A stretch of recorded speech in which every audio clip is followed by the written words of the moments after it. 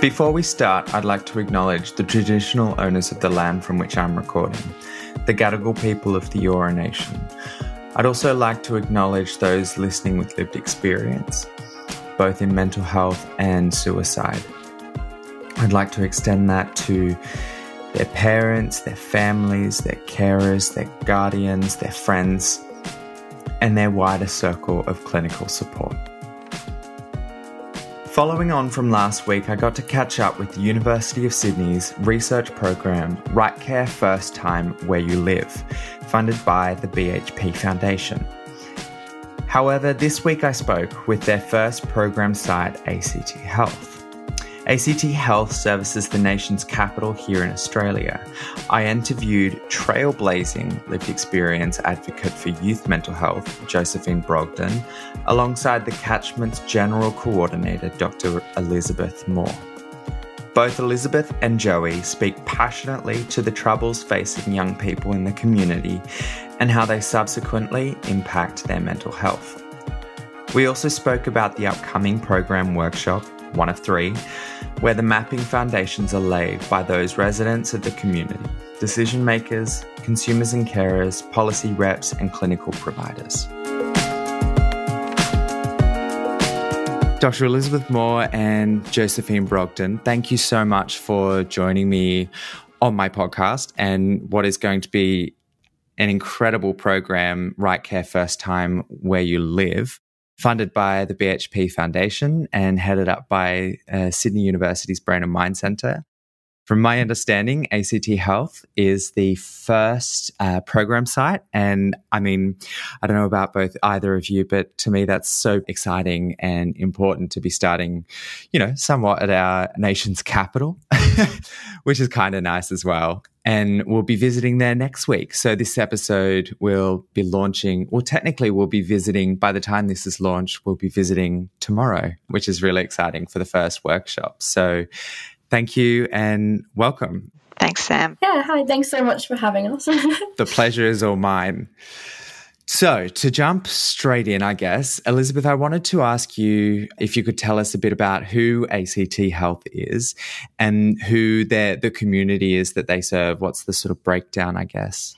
Yeah, no, thanks, Sam. And yeah, just like to reinforce, ACT may be small, but we try to punch above our weight. Yes. Lots of passionate people in the ACT about mental health. I'm actually in the Office for Mental Health and Wellbeing. And that's an office that was set up by the government because it recognised that mental health just didn't belong to health. It belonged to the whole of the ACT government and the whole of community. And this project actually fits really well in that space. ACT itself, I think we've got roughly 440,000 people, rough gender balance, few peculiarities about the ACT. We're highly educated and highly anxious. And that anxiety has actually only increased with COVID. So we've had some really interesting changes over COVID. We've been particularly concerned about our young people, and the problems with COVID have exacerbated some of that underlying anxiety. But of course, there are other groups, particularly those that are more disadvantaged, that have also suffered with COVID. Although the ACT is that small, 440,000 odd, we do serve the larger Greater Canberra region. And that means that we do service people outside of the ACT, but this project is particularly looking at the ACT. In terms of our services, we have an acute mental health service system. We have a higher proportion of non-government agencies than most of the rest of Australia. So we do have, I think, quite a nice continuum of care. But of course, there are always gaps.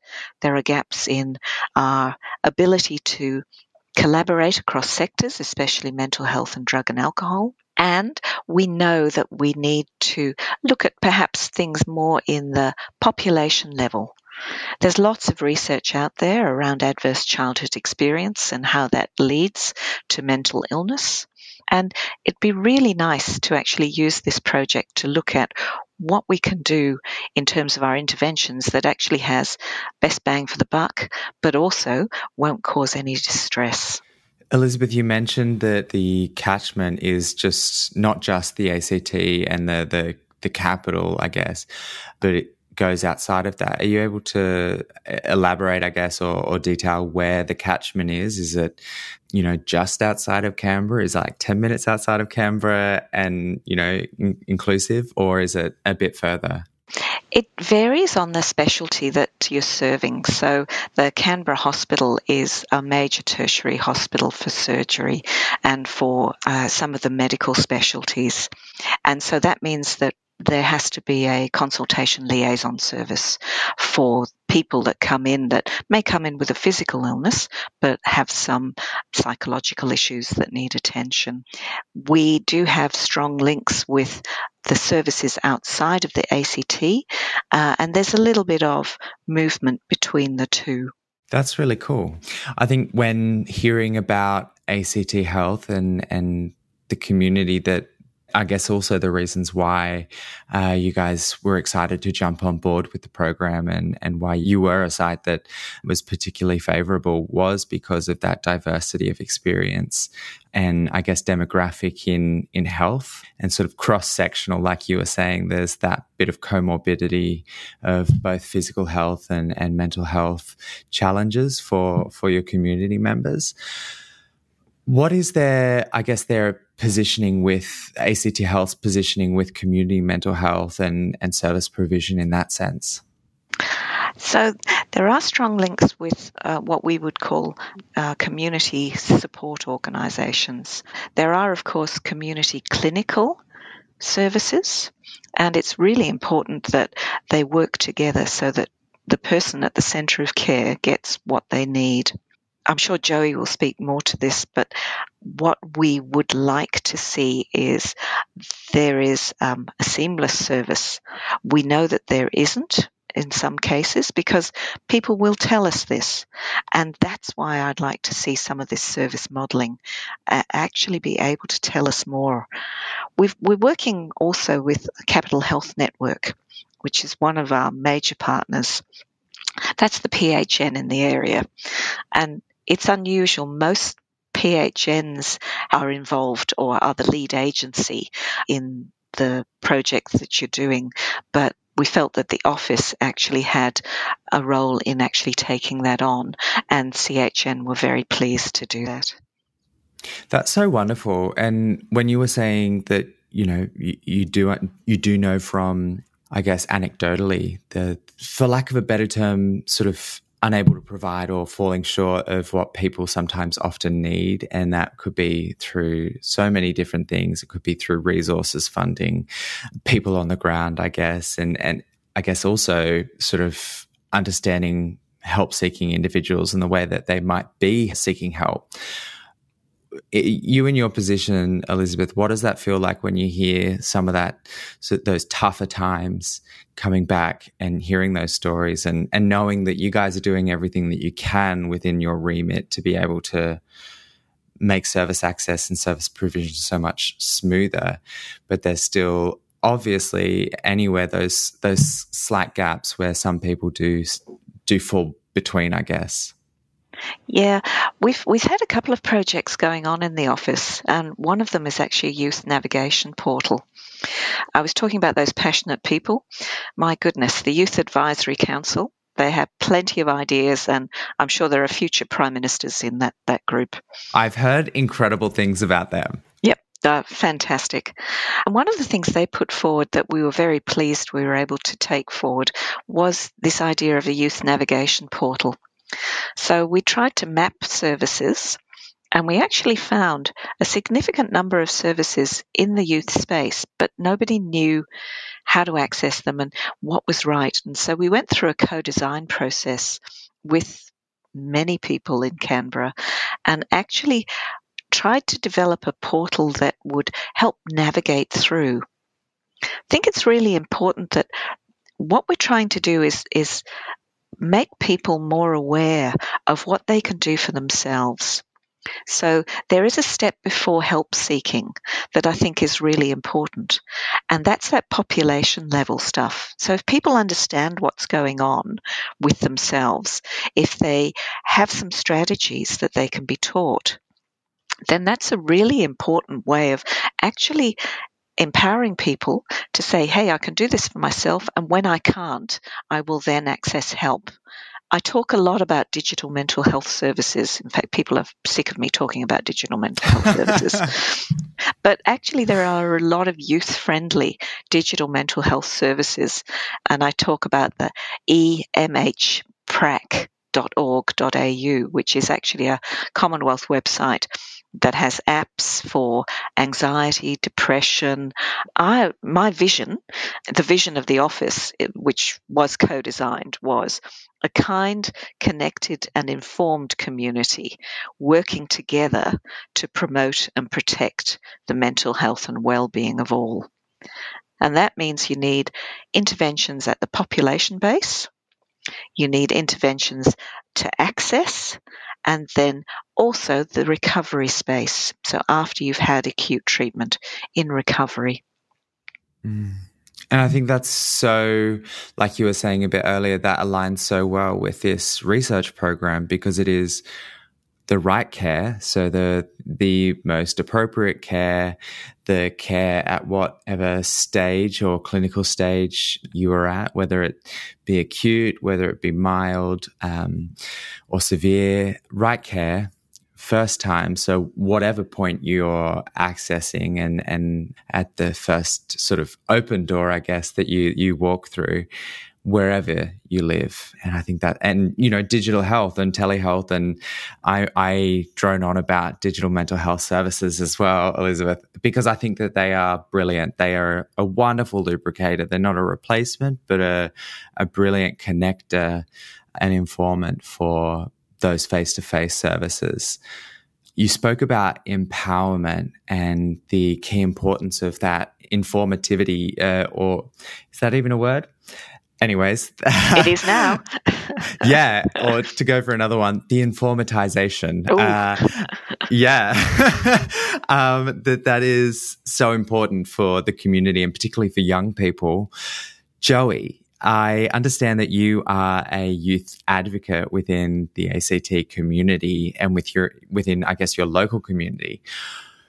With empowerment and the aim for empowerment for young people in, like Elizabeth was saying, in knowing how best to support themselves and where to go to when they're seeking or needing that extra bit of external support.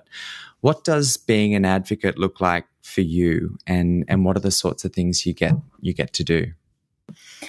Well, for me, it's actually kind of funny because I actually was sitting on the Youth Advisory Council. Oh, amazing. That the Youth Navigation portal was being organised, and I was a part of some of the consultations that we had. And so for me, advocacy for me is at a more like formal level. I love being engaged with things like the Youth Advisory Council and with government because I feel like when your voice is heard in that space, it can go very far. Yes, yeah. Especially as you can see with the Youth Navigation portal, I'm very, very appreciative that government has started to notice the importance of youth voice in these areas and understanding that youth mental health is an issue and are starting to address it. And I think the Youth Navigation portal is going to turn out to be an amazing tool. And it's like, you know, it's early stages and it's certainly like was recently launched. So I'm hoping that with years to come, it will become very well known and a very great resource because I do think that when it comes to empowerment and understanding what resources are available and seeking help for yourself, we do have a bit of an issue in the ACT where either there are not many accessible services or there may be, but young people just aren't aware that they exist. And even if they are aware of they exist, how to approach it. So I do agree that that is an important thing to look at. Yeah. So, yeah. It's actually one of the things that I am most passionate about advocating for is about the accessibility of services within the ACT, because I know that we're small and not as big as other states and we don't have as many available psychologists and professional practitioners. Well, we do, but not as many as bigger states might have. So it's really good to be trying to expand that area and making sure that everyone is receiving necessary support. So, yeah. Yeah, I mean, they're wonderful. You know, there's so many things in what you've just said. It's so wonderful to know that co-design is becoming more and more of an alive and thriving thing, right? And I can see you nodding profusely, Elizabeth. I think that one of the key things that we were celebrating yesterday at the BMC's Youth Lived Experience Working Group was the changes in ethics at the University of Sydney, and the fact that in all clinical trials there has to be a partnership with people of lived experience, not just a co-design, but a partnership, and your ethics won't be approved if you don't have that and show the planning of that. I think it's so wonderful that you pointed out, Joey, that it's not necessarily the lack of services, but the lack of knowledge about the services, because I think that that's a huge thing. And I know you and I, Joey, talked offline last week about that education model of young people understanding what it actually looks like, what it means. And from what I'm understanding, that fits wonderfully into what Elizabeth was saying about, I'm going to forget the other two, but the informed, that whole notion of empowerment, right? The informatization. And I think personally, I think it's really warming to hear that there is, from you, Joey, it's not just the system is, I'm trying to think of a much more modest way of putting it. The system is broken. The system is messed up. And, we want a complete change. You're not doing anything for us, sort of thing. But it's actually more productive in the sense of, there is some ownership on our part, but we also, that ownership means that we want equally ownership in the shortcomings, but also in the desire of, like, we are in it for the change and we are in it for the long haul, and we want to change it for the next group of young people coming through or accessing mental health services. What are some of the key things, Joey, that young people are facing? Last week, I know we talked a lot about school-aged young people and sort of service access, or even support, not just service, but support in schools. And I guess linking also back into what Elizabeth was saying, that sort of mental health literacy as well. But what are some of the key things that young people are facing today?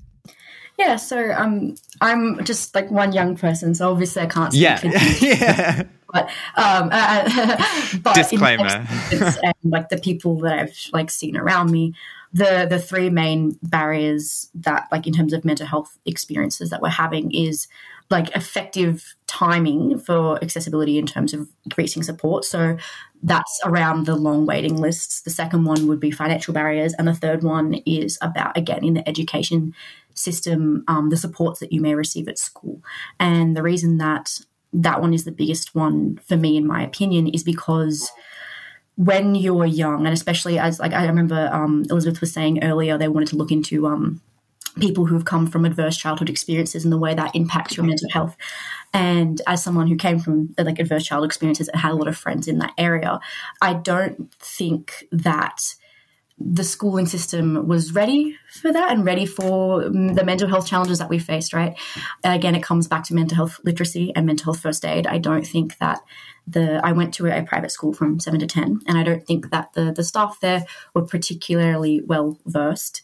And I'm not saying that they have to be like qualified as if they were a counsellor, but being able to understand like what a panic attack is, what it looks like, how to handle that situation, because in my experience, I would be met with like yelling and being like, when I was experiencing panic attacks at school, there wasn't, you'd be punished for it opposed to being helped through it. And I think like if a kid is, fallen over and hurt their leg, the teacher's first instinct isn't to like yell at them to move or to get frustrated with them. They understand what's happening and they're trying to provide support, and they understand how to do that physical first aid. So it'd be great if they had the ability to do that mental first aid, because when you're a young person experiencing mental health issues, a lot of the time you only really have like three main ways of getting support that aren't like in terms of like official like institutional support, and that would be with family, with friends, and then the third one being school if you're going to school every day. And I think that if you're not receiving support at home and your school does not provide adequate support, it becomes a massive issue and becomes a barrier to your education. Sorry, I'm going on a little bit of a No, tangent. no, not at all. This is a thing where it's like schools have counsellors because they want to be able to provide that kind of support to students, but then school counsellors themselves aren't always readily available. There's long waiting lists to see a school counsellor. School counsellors do not have like the ability to assess or diagnose things for neurodivergency, and there's a lot of issues where, in my experience and friends that I've had, whereas like if you're not receiving that kind of support through the free counsellors at school, you have to then try and get support outside of that when you're like living at home, and if your family is a part of the problem, trying to organize out of school support is extremely difficult. And I think that in contrast to this, in year 11 and 12, I went to a public school, and that public school had on board school psychologists. And this goes back into like kind of early intervention stuff where it's like that school psychologist gave me an assessment for ADHD, and I was able to get early stage diagnosis, which many other people my age are not able to do without having to go pay to see psychologists, psychiatrists, blah, blah, outside school. I was able to access that for free. I was able to see a psychologist in a timely, accessible manner just because my school was able to provide it for me. They did the same thing with lawyers and things like that. If that was something that was introduced in earlier ages, like from grade 7 to 10, imagine the profound impact it would have on young people's mental health if they're able to receive the essential diagnosis, if they're able to receive mental health support when you're younger. You have more like, neuroplasticity. It's easier to unlearn habits at a younger age, and it stops you from forming more negative habits. And I think that the education system and trying to use the education system to help young people is a big one. Absolutely. Elizabeth, I saw a lot of subscription from you during Joey talking. What were some of the things that you were biting to say? Yeah, no, I think coming back to some of the things that Joey was saying around literacy, and one of the things that we found when we did our children and young persons review was that kids as young as 12 were saying, we actually want to know more so that we can understand what other kids are doing and we can support ourselves and support our friends. So we've got Youth Aware of Mental Health going into year 9s in schools in Canberra, and any of the schools can have it, public, private, Catholic schools. And the feedback has been pretty good around, actually it's more, we underestimate what kids can do to support each other. And now we're actually looking at something for, say, the 12-year-olds, because they've also been asking for that. And I think that support that Joey talked about was really important. The access issues, yes, again, really important. But what we want to do is create that supportive environment so that kids are understood both by schools, by peers, and they can understand what's happening to themselves.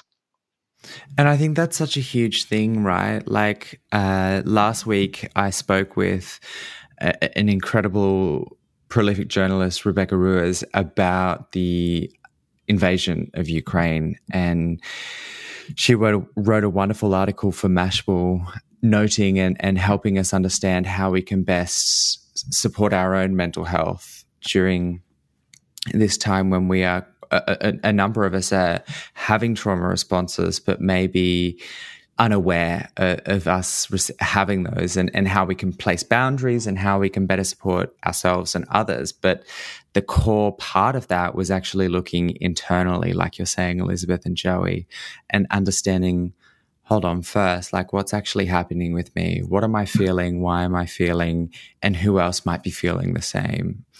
And that I know that we totally do underestimate young people. I underestimate young people all the time. Or whether I underestimate them or whether I am always just like so in awe of what young people can do because I've just forgotten.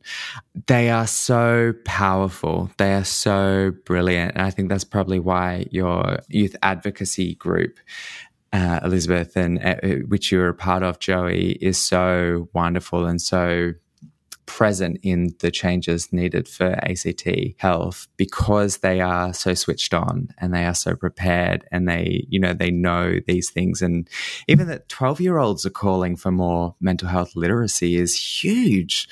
Like, I think we were still, when I was about 12, I'm thinking that's year 6, we had sex education, and people were still laughing about the word doodle and things like that. Like, I think back, and it's so immature at some points, but this maturity that's coming through, and I guess it speaks to the prevalence that mental health is having at younger and younger ages, and like both of you were saying, is the adverse childhoods that are coming through now. Yeah, but I'd like to have 2 points.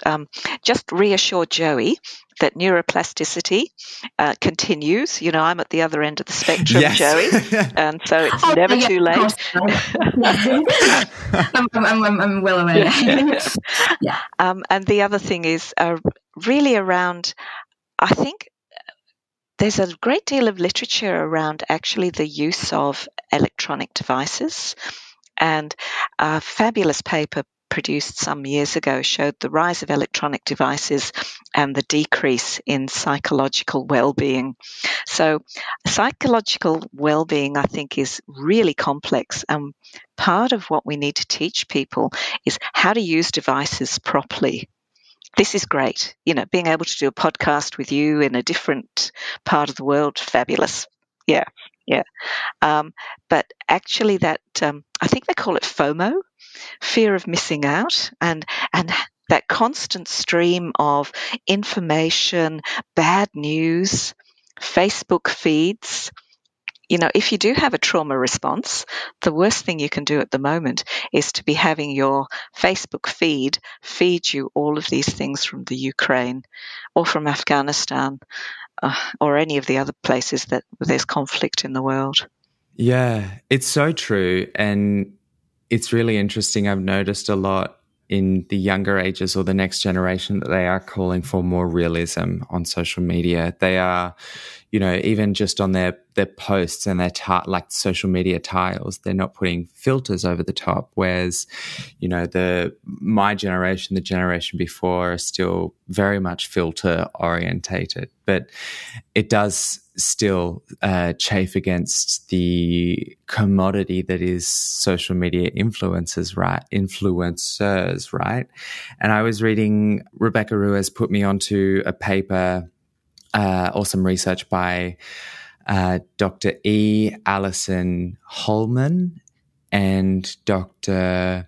Roxanne Silva around that trauma response, but then furthermore, the susceptibility, those who are experiencing a more depressed state or lack in mental well-being, they're more susceptible to misinformation, which is really tragic and can sometimes lead us to conspiracy theories and all sorts of things, and trying not to get political on that or too outrageous with that situation. But it is really interesting, and I think that is something that is so hard I know I am so guilty of FOMO and looking, at my Instagram feed and seeing people and being like, why wasn't I at that? Or, things like that. Or I was talking with a friend the other day and she sent me a text and she was like, do you ever just feel the urge to post? Have nothing to post about, but feel the urge to post. And I felt so read by that. And I'm not sure if you feel the same, Joey, but where it's like there is that urge to just put something out there. And I think that's due to the dopamine response, right? Of having people being like, yeah, I like that, or sending hearts or flame emojis or all sorts of things to sort of feel that peer support and that peer connection when it's not really providing it at all. And I think that is what it comes down to, is that this is how we, like the newer generations, as young people, connect with each other, right? It's like as harmful as social media and a lot of platforms can be, and I know that they are, there are also, as you're saying, we need to learn how to use them for good, because there are amazing communities and safe spaces online that young people are also engaging with, where you can feel supported and you can get help through your peers instantly. Like you can send a text, you can FaceTime your friends, like using this amazing technology when you're feeling alone or isolated, especially if you're coming from like a adverse childhood experiences or a poor home situation, having the ability to have that kind of immediate escapism that isn't just on your own, because you can do escapism in the form of watching TV shows, imaginative play, reading, etc., but having a form of the escapism where even if you're not genuinely connecting, you feel connected. And I think that there is been, as you were saying, a big push to try and change the way that young people have been using social media to try and step away from the harmful effects, especially in regards to things like body dysmorphia, eating disorders, all those kind of things, body image, and the extreme negative impacts it has on young people and then their mental well-being and mental health. I think the two main scary things about the internet are the echo chambers and the way that they how quickly it is to, again, not to get too political, but how quickly it is to become fall into a pit and into a cycle, especially when you are mentally vulnerable and mentally unwell. People will try and find support any way that they can. And I think providing support using technology is the way to go, because, that's what we do. It's in the 90s and early years, they had the medium through things like magazines, and you had giant celebrity culture, which is similar to influencer culture, but also completely different because the parasocial relationships are all different. But point stands is that it's just a new medium, and there's new ways that we need to tackle it. And obviously, technological support is never going to be a replacement, as you were saying earlier, for other kinds of support, but it does help as a transitional kind of support. And an effective, immediate kind of support while you try to tackle deeper issues. I don't know if anything I said made sense, but trying to... Completely made sense. And I could see Elizabeth also was nodding and agreeing as much as I was. I think there is something so profound in, like you were saying before, Elizabeth, about looking and understanding why you are feeling something yourself, and then being able to productively put in these barriers or these boundaries to, whether it be a screen time alert, whether it be curating your social following. So it's, people that aren't going to be, or aspirations that you feel are unattainable, or you feel very much, hashtag unblessed in, I guess, as opposed to hashtag blessed. And being able to do that, to bring it up again, I was last week's episode, Silva, the researcher, has said that she has stopped consuming all visual representation from Ukraine's invasion and Russia, because that is one way that she's able to mitigate and navigate her trauma response to such events and such images.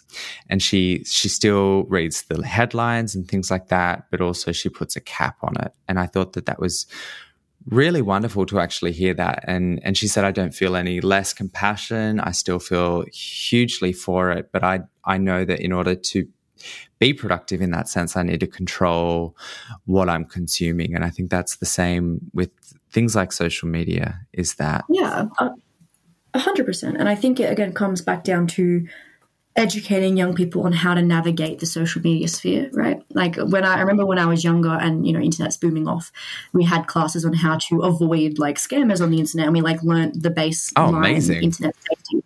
And yeah, which is amazing. That's a very important skill to have, especially at a young age. And to expand that further, educating young people on how to navigate social media, how to do those things, because a lot of apps do have ways for you to block out specific tags or specific words so you can try and avoid being triggered by specific content. But there are gaps to it, and it's not always effective, and not everyone knows that these are options. And so helping young people navigate the social media sphere and the internet in general, I think, is a priority in terms of young people's safety. Because at school we got taught about cyberbullying and whatnot, which is great. And again, same sort of thing in terms of body image. We were taught about how magazines and ads are using a lot of Photoshop and blah, blah, blah, blah, blah, and which is great. And I feel like that now needs to be taken forward. You can easily edit videos from any app on your phone now. You don't need Photoshop. You can change the way your body looks in a moving video using free apps. So, And a lot of people aren't aware of this, or the Instagram filters and the how seamless they are when you move and you talk and I don't know if you guys have seen them, but they're kind of crazy. They are. And and kind of bringing that back to the idea where it's like, we know that I grew up very aware that, everything on the internet is like, it's usually photoshopped, but it didn't hit me until very recently. I was like, oh my God, all these videos are edited too. Like, I thought that these were real. Like, even though I didn't know, like, even though I thought they weren't real, it was still, I can't really explain it. And that was through personal discovery. Yeah. I saw someone post a video on Instagram about like a before and after, being like it was a positive message, which is the idea of this is what like my real body looks like. Be aware that these kinds of, like, a lot of people are editing videos, and like it was that kind of video where it showed how she looked before and then how she edited herself in around the span of 15 minutes and what that meant for everyone, kind of thing. And I wasn't aware of that. And I don't know if that's just because I'm living under a rock, or like I knew the face app or Facetune. Yeah. And the no filter. Yeah, no filters. It's just crazy. But I do think that social media is an amazing thing at the end of the day, in terms of helping young people connect to each other, helping each other find communities. It is great when used in the right way, and when you learn how to navigate it in a way that benefits you the best, then yeah. Elizabeth, you mentioned before the young adult, the youth review that ACT Health has did. Was it 2019 or 2020? Oh, gosh.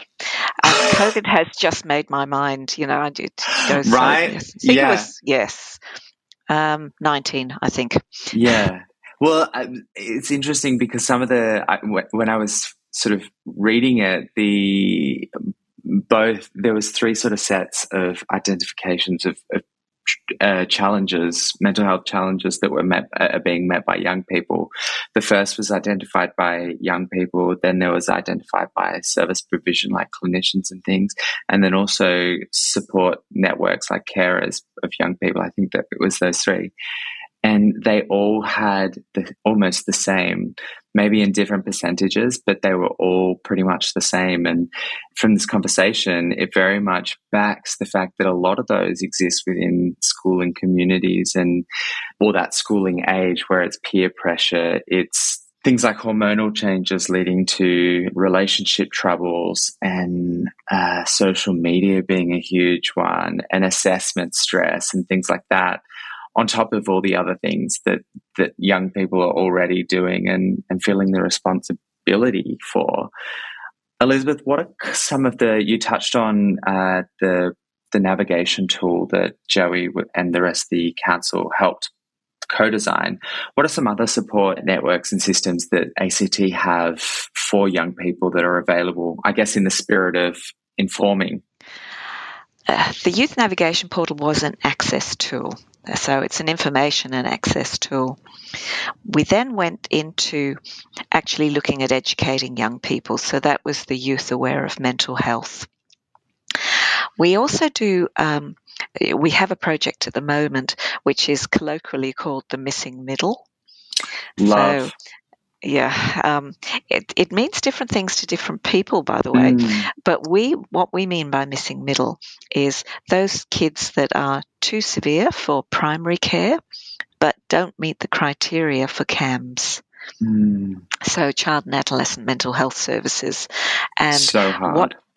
It's really difficult because we've actually done a co-design process over the last almost 12 months.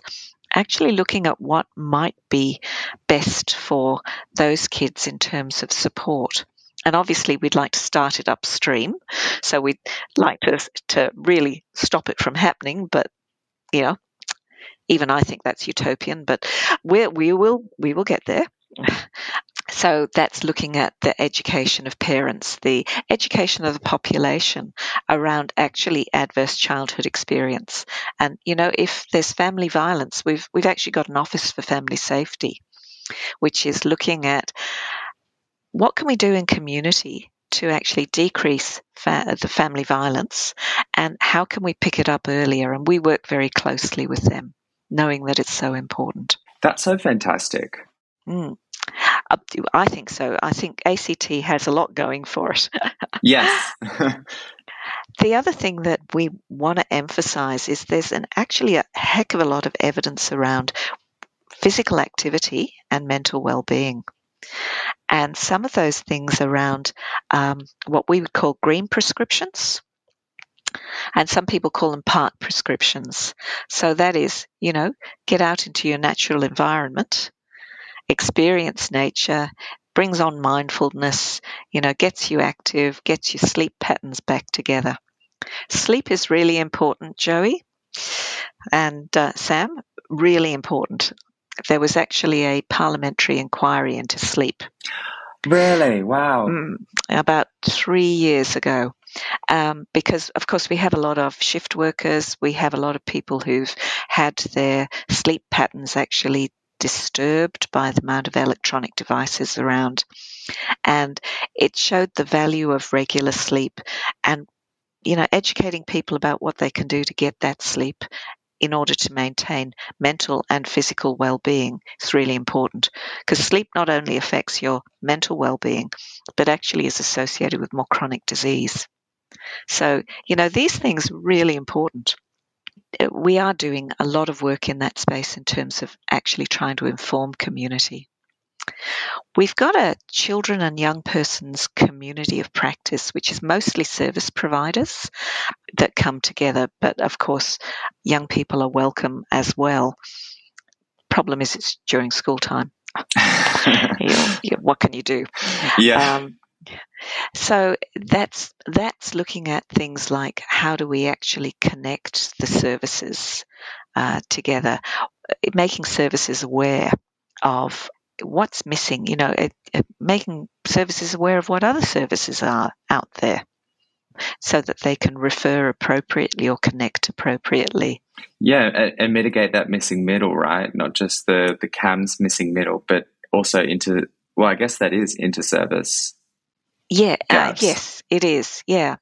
And that's what the feedback we get also from parents, the frustration there that their child is having to fit into a service rather than the service wrapping around the child. And some of that is around structural difficulties, but there's a great deal of willingness to change that. That's so wonderful. I think I'm definitely a subscriber to the romantics notion of nature having a restorative power over humanity. And, Mary Shelley's Frankenstein was a total exploration of that. And I think that, we were we did some research at the Brain and Mind Center.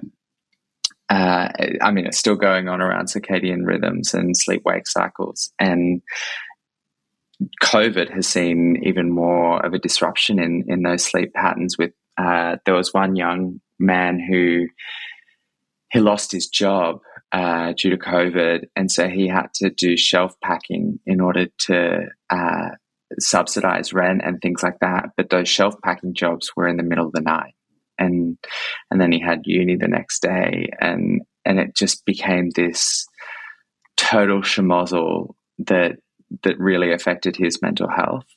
And I think one of the things that came out of that study is the understanding what sleep is like for you particularly.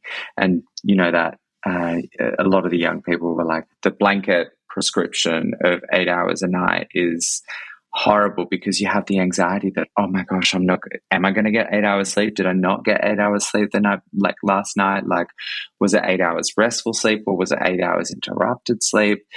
And, working with a clinician to actually understand what that means and how that, I guess, affects you as an individual. 2 final questions.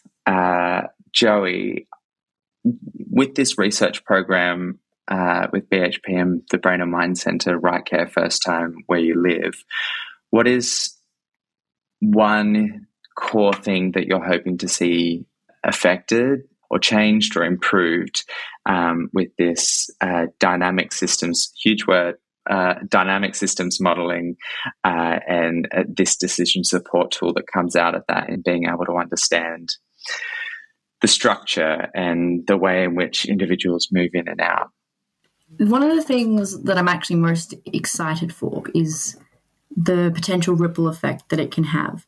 So obviously there's the immediate thing that I'm very hoping to achieve and excited for, which is the idea that we will accurately be able to represent what will identify the gaps in the current systems we provide, and then identify what we can do to kind of fix it based on what young people think will help them the most. And I think I'm really excited to see that being used, the way that it's going to be used in government, and having people listen to it. And I think that if this then has the power to make change, and that is an effective change and it works well, and we're seeing that these gaps are closing, that these needs are being more accurately met, I'm hoping that other areas of government will recognise the value of doing collaborative work with young people and people with lived experience, and having such a multi-step process that really does engage with young people at every single level. And I'm hoping that, which I'm hoping it will, and it should, if this does create a effective change, I'm hoping that change will be recognised and people will recognise that this kind of collaborative process is the way that we should be kind of moving forward in a lot of ways. In terms of specific things that I'd like to see fixed, I'm really hoping that, again, the missing middle that Elizabeth was talking about is one of the things that I think definitely needs to be looked at. I really, really hoping that we can try and the way that you put it was perfect. The idea of having services wrap around a young person rather than having a young person trying to fit into a service, being told that you're too unwell but not unwell enough to get support, trying to tackle those really long waiting times and trying to make mental health services more affordable and accessible.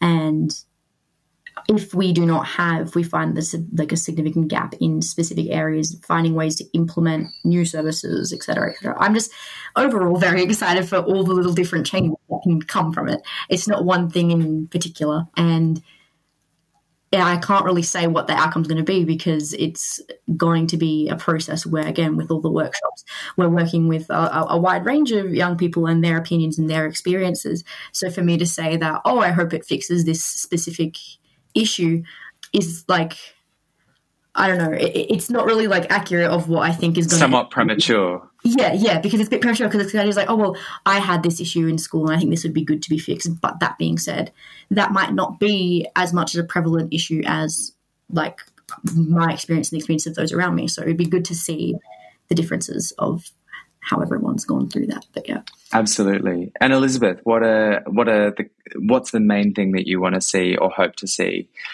come out of this research program? Look, I was excited by the dynamic modelling, because we put programs in, but we actually don't have a way of knowing if they're going to work or have an adverse effect on some other part of the system. But with the dynamic modelling, from what I've seen of it, we will be able to predict that. And so I think that gives government more security about making investments in much needed areas. And so my hope is that we then have a bigger evidence base to actually improve our mental health system and improve the health of people overall. I couldn't agree more. When I first was introduced to dynamic systems modelling, I am not a mathematician. I, can occasionally solve an equation, but I rely on Siri and my calculator for sure. But seeing the fact that, and knowing the fact that we can safely, like you were saying, Elizabeth, see and project forward 5 years, 10 years, safely see how this is going to affect young people and community members in this intervention by testing it safely, in hypothetical, it is so wonderful to see that. And again, then therefore know, okay, that's a bit of a flop. Maybe we need to alter it, or this is what we're hoping to achieve. This is a wonderful outcome. Sign the check, sort of a thing. So, I mean, that's what a wonderful way to finish this episode is highlighting the hope for change and the change around supporting young people and really making that service provision more targeted and more supportive by getting around the young person and not the young person fitting the service providers and their options per se, but also knowing how to do that and how to do that safely through a dynamic systems model that is tailored to the ACT community. So thank you so much, Joey and Elizabeth, for joining me for a chat today. It was really wonderful. Thanks, Sam. Thanks, Joey. Yeah, thanks for having me. If you enjoyed this episode and want to listen to more, go back and binge our seasons, chatting with experts on mental health challenges, what's behind them, and how we can better equip ourselves to face them together. Feel free to subscribe and rate us too. If you are on Instagram, head over and follow us there at The Informed, TheFormD, The Informed without the E, where I post weekly content related to the latest episode.